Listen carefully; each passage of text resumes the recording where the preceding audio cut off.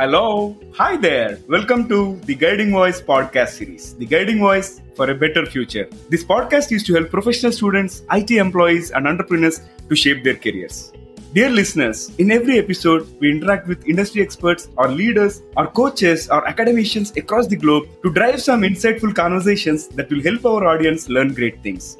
Also, we share an interesting trivia or fun fact about the IT world or technology towards the end. Thank you for tuning in. This is Naveen and with my co-host Sudhakar. So folks, if you consider someone's life, or if you consider someone's profession, or if you consider a business, everything has its own problems. And many a times people focus on the problems rather than thinking about solutions. So are there any methodologies that are going to help us with regard to solving the problems? So today we are going to discuss a topic, problem solving methodologies.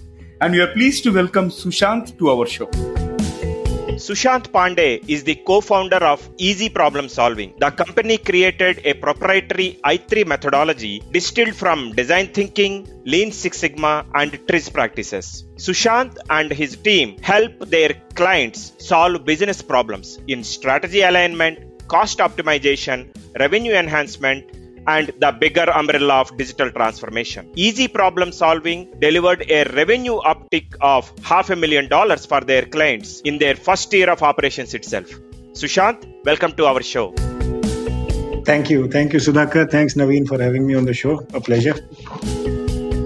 So, Sushant, can we talk a bit about your career background and how you ended up co-founding this, organization to solve problems? Sure. Thanks, Sudhakar. And that's a great question. So if I look back at my career, it's almost like a rolling stone of sorts, So I started my career with hotels. After hotels, I decided to work with GE. That time, the BPO sector was just about starting in India. Having worked in GE in operations and then quality, I moved to an HR consulting firm called UVIT. After that, I've been with Wipro, both in BPO and the technology domains. I was with Wipro in my last role. I was handling strategic initiatives for the CEO office. And post which I decided to do something of our own, and that's when Easy Problem Solving came into being. So I've done my stints in operations, then a lot of my corporate career was into problem solving, quality, process re-engineering, strategy, etc. And for the last about 2.5 years, we've been on our own and we run a consulting firm. Excellent. So from corporate world to easy problem solving, what is the change that you see from the approach, and what are the services that are offered by your company, Easy Problem Solving? So in terms of the difference in approaches, living from paycheck to paycheck, which is the luxury that a job gives you, you suddenly move on to fending for yourself. And, there's no magical date like the first of the month, right? The first can be the 10th, the first can be the 20th of the month, depending on how the month looks like. On a more serious note, what has definitely changed is the definition of purpose, the definition of success, and the understanding of the fact that to create anything long lasting and to create success, you need to invest a lot of time and effort. And secondly, you alone as an individual can't really accomplish that much. So you need a lot of support system. If I take into example, like you guys are expert in podcasting, and for me to reach out to a greater audience, I need your support versus learn this thing on my own.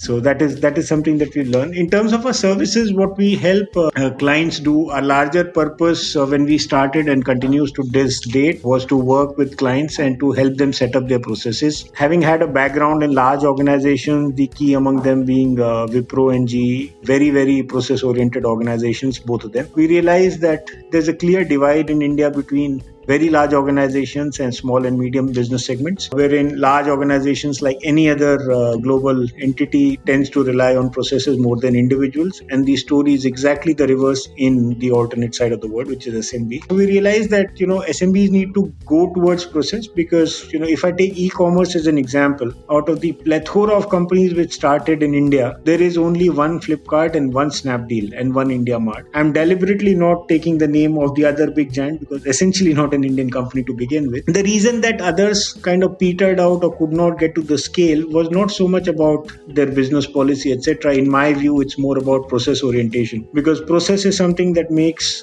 any organization more repeatable and hence gets more scale, and people can scale up to the vision. So that's what we help our clients do: get more process oriented, create much bigger scale, and make everything more repeatable, and hence create more leverage. Blend of Lean Six Sigma and TRIZ. Yeah, great. So Sushant, you spoke about the difference of working pay to check versus being an entrepreneur and all. Yeah, I know it is a roller coaster ride, but you guys have already plunged into it and started making good business. And when I say good business, I think you were able to save about $1 million for your clients using this I3 methodology. Can you talk a little bit about your proprietary I3 methodology? Very briefly. You don't have to reveal your trade secrets though. Sure, Naveen. So I3 is in fact a product of the lockdown. So what happened last year around the same period when the country went into a lockdown mode, suddenly all economic activities just came to a standstill. Even in our worst case scenarios, assumptions when we were making a business plan, we had never considered this to be a failure mode, that economic activity will halt all across the globe all of a sudden and for a considerably long period of time. And that got us thinking that at some point when we will come out of this, and the companies will rejig their businesses, they will need to innovate, right? The problem with an innovation in that case, in the scenario to come by, will be that there is no precedence to this. Some businesses will be wiped out. The business operating environment will undergo a fundamental change. For that matter, if you take example of retail will suddenly move to a no-touch or a contactless model, which was, nobody had thought of it, right? Big stores always worked on a concept of somebody walking into a retail and getting in touch with the representative on the floor. But with the shift to digital, which suddenly happened, right? Nobody thought that Zoom will replace airlines or Microsoft Teams will replace, large knowledge parks that we have in high-tech city and around, right? But that happened almost overnight, which got us to think that for companies to adapt to the new normal, as it's called, they will need a significant different operating premise, and that's what I3 helps them do. I3 essentially stands for Inventive Ideation for Innovation. I know acronyms are in vogue nowadays, which is why I3. What we've done is we've blended Lean, Six Sigma and design thinking, and we've come up with a list of 29 principles through which a problem can be solved. If I can take you guys back to your school days, it's almost like a log table of sorts, wherein any business problem can be put into a rows, decide on the problem and the assignable causes that one can think of, and a potential step-by-step solution can be created out of it. So it's almost like a plug-and-play model. Amazing. We beta tested it. We've tested it. No, what I'm saying is I'll be happy to share on I3, but there's something that I earn my bread from. So I'll charge you for that. Absolutely. All right. So, Sushant, since we share this commonality of being black belt certified and all, and I often get questioned by many of my friends as well, how does Lean Six Sigma certification help? So rather than me answering it directly, I want you to answer that. How did this Lean Six Sigma certification help you in your career? I think something that I learned in GE and that I practice in organizations across is, Lean Six Sigma, more than a methodology, it's essentially a way of life. Right? It's about how you develop your thinking. So if I take my case in point, transitioning from hotels to finance environments and then to hardcore technology environments, I was surprised myself that how am I able to adapt so quickly to completely unknown environments, right? And the big shift was when I was thrown into thick of technologies, and I was not young by then. I was in my mid-30s when I moved to Wipro Technologies, and I had no choice but to adapt to these new environments, because suddenly you're thrust into a HQ of a very large company wherein everybody around you is taking technology. What helped me was, to break down every situation that I faced into smaller subsets, which is what something that a Lean or a Six Sigma will teach you very, very well. Break it into subparts, see the part that you want to address and how can you address it quickly. Essentially, even when I looked at technology problems, sometimes I was involved in solutioning of very large enterprise engagements where Wipro was kind of stuck or they were facing some issues. And my ability to pinpoint the question was primarily through looking at a Lean Six Sigma method. So I remember, just on a lighter note, I was sitting in a discussion wherein me being a technology illiterate, if I can use that word, used to question people on why are we using server stack of given configuration versus something else. Not that I understood technology. All that I did was use a basic regression and arrive at that logic. And that's how I was able to, ask very, very pointed questions, which ultimately lead to solutions. So my advice to everyone is, when you go through the methodology, while certification is important, please understand the operations and the design behind that philosophy or the working method. The rest of it will fall into place. So, Sushant, we talked about the problem-solving techniques, but how should leaders identify the problems in their businesses, be it from people, process, technology, any of the golden triad? How to identify these problems? That's a very amazing question. In fact, there's a lot of research around this topic of finding the right problem that even schools like Harvard and Sloan are engaged. So problem solving, how does an organization or an individual or a leader identify the right problem to solve? I think it's a very deep question. In fact, there's a lot of management research which has gone into it as to how do you get to identify the right problem to solve. At Easy Problem Solving, we have a very simple dipstick, solve a problem that the customer wants solved, right? Not something that you want to solve, etc. And, this is also a genesis of a lot of entrepreneurship if you look at it, because a lot of times when people look at business ideas, they want to solve for something which they are attached with as individuals. What they need to consider better is what do the customer wants solved. Story, if I can use 30 seconds to describe it, is the problem of slow elevator. Now, depending on who you ask, there are very different solutions. If you ask an engineering team, the solutions will typically be around accelerating the elevator, in terms of a faster motor or something. Whereas if you were to talk to building managers, they'll say, you don't need to solve for a slow or a fast elevator. All you need to do is make the wait more enjoyable, right? So put a mirror, put a hand sanitizer in today's environment, and people will be very comfortable with a so-called slow elevator. So that will not be a problem anymore. In fact, one of the sales gurus who was hired by Eurorail to look at customer feedback, and the problem presented to him was, should we increase the speed of Eurorail? He said that's one way of looking at it, to get to people faster. But frankly, in a developed economy like Europe, if people want to travel faster, they always have the option of taking the flight. Somebody wants to take a Eurorail, they are more interested in the scenery and spending a little more time traveling. So why don't you just give them a little champagne on the way, and the journey will be more comfortable. So you don't have to spend hundreds and millions into engineering. It's a simple solution of maybe €100 to get a bottle of champagne. So sometimes the solutions we complicate it because we are not able to identify the problem from a customer's perspective. That's also a big challenge because customers as an entity are never vocal. So one needs to observe customers very, very closely and understand what is it that they need solved for on an immediate basis. And the last point that I have is, a lot of times, the problem that we are solving is not something what in my parlance we call it a bleeding neck problem. Bleeding neck problem is something which needs to be solved here and now. The moment we are able to identify a bleeding neck problem, we get all the customer focus and the attention, and hence the required resources to solve it. If the organizations are not able to find a bleeding neck problem, that's when they will spend resources and time on solving a problem which will not give them the desired results, right? And which is where we see a lot of struggle happening, wherein resources are put to a problem which do not require an immediate solution from a customer's perspective. Design thinking as a methodology is extremely, extremely successful in identifying what the customer actually wants, because it takes away a lot of bias from the equation, and the organizations can identify very clearly what a customer wants. For example, the classic story in this case is between Netflix and Blockbuster. Blockbuster undertook loads and loads of surveys which only reaffirmed their bias. Netflix realized that all the customers want is the convenience of a CD to be delivered at home. And the rest is history. We know where Blockbuster is. We know how Netflix rules the world today. Thank you, Sushant. I really liked the way you explained that bleeding neck problem, because it is more like the perception, right? If there is no problem at hand that needs to be resolved now, you will not see that the impact or the necessity to address that problem, because you will not have better appreciation of it. So now that we know how to identify the bleeding neck problem, can you please talk about a couple of approaches for solving such business problems?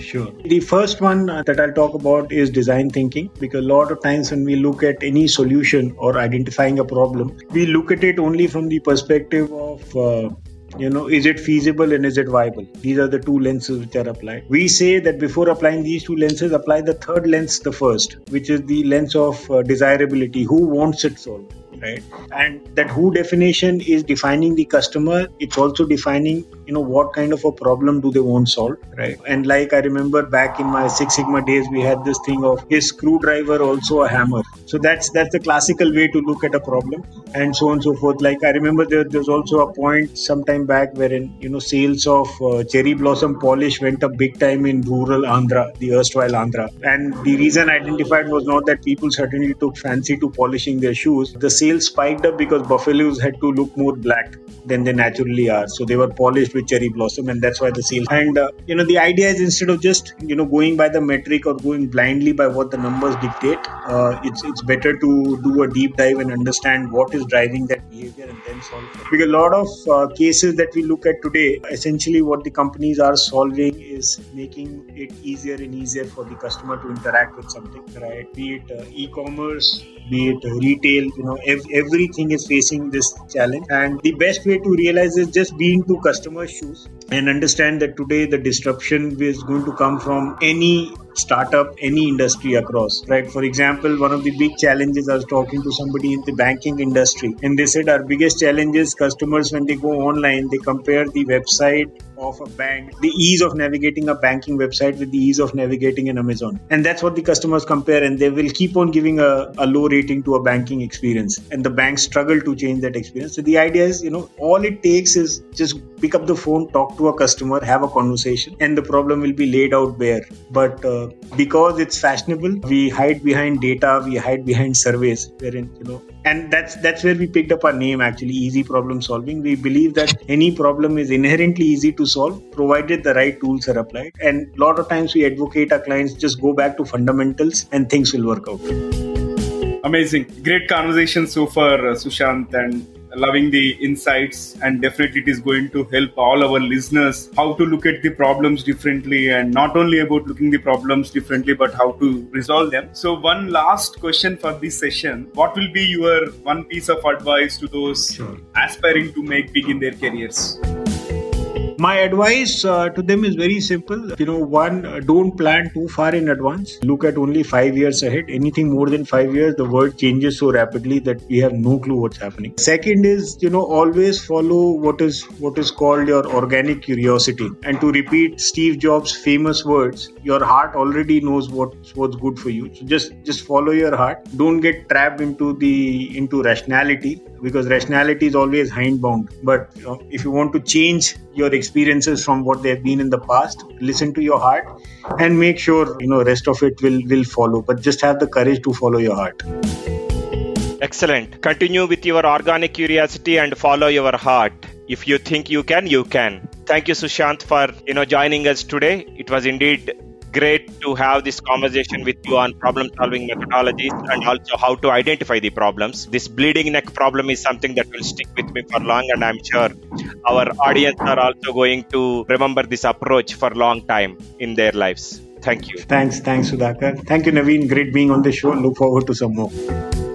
Thank you so much, Sushant. Excellent. So folks, if you are enjoying this podcast, make sure to check out the other technology-related podcast, Electronic Specifier Insights. Their editors dig into the electronics industry, how the new technology is shaping in post-COVID world, reviews from all the top electronic shows, and the latest technologies that the electronic companies are releasing. You can find them by searching Electronic Specifier Insights or by going to electronicspecifier.com/news/podcasts. Dear listeners, to know more about our speaker and the content, refer to the show notes and visit or follow us on social media. We are available on LinkedIn, Facebook, Insta, Twitter, Pinterest, and also on YouTube. Just search for The Guiding Voice and then follow, like, subscribe to us, and also share within your network. In addition, please feel free to email us at The Guiding Voice for You. That is THEGUIDING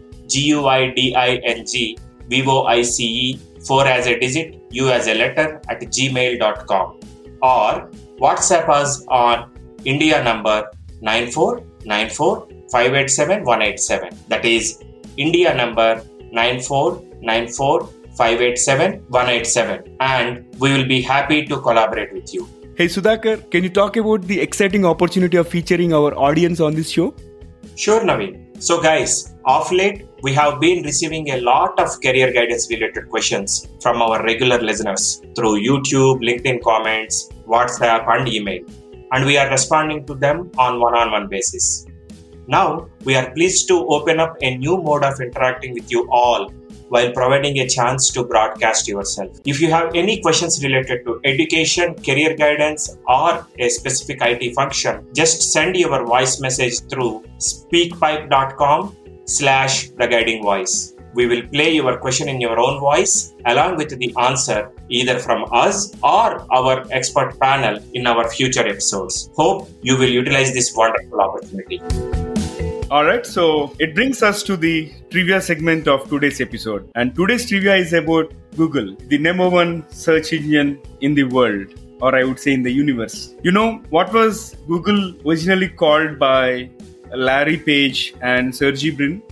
You may start thinking, but let me reveal the answer. So initially, the founders thought of naming Google as Backrub, but later they changed it to Google, which was generated by misspelling the word Google, which means one followed by 100 zeros. Interesting, isn't it? Thank you for listening. There is more in store, folks. Stay tuned. Take care. Be safe. Until next time. Bye-bye. And we are signing off for today.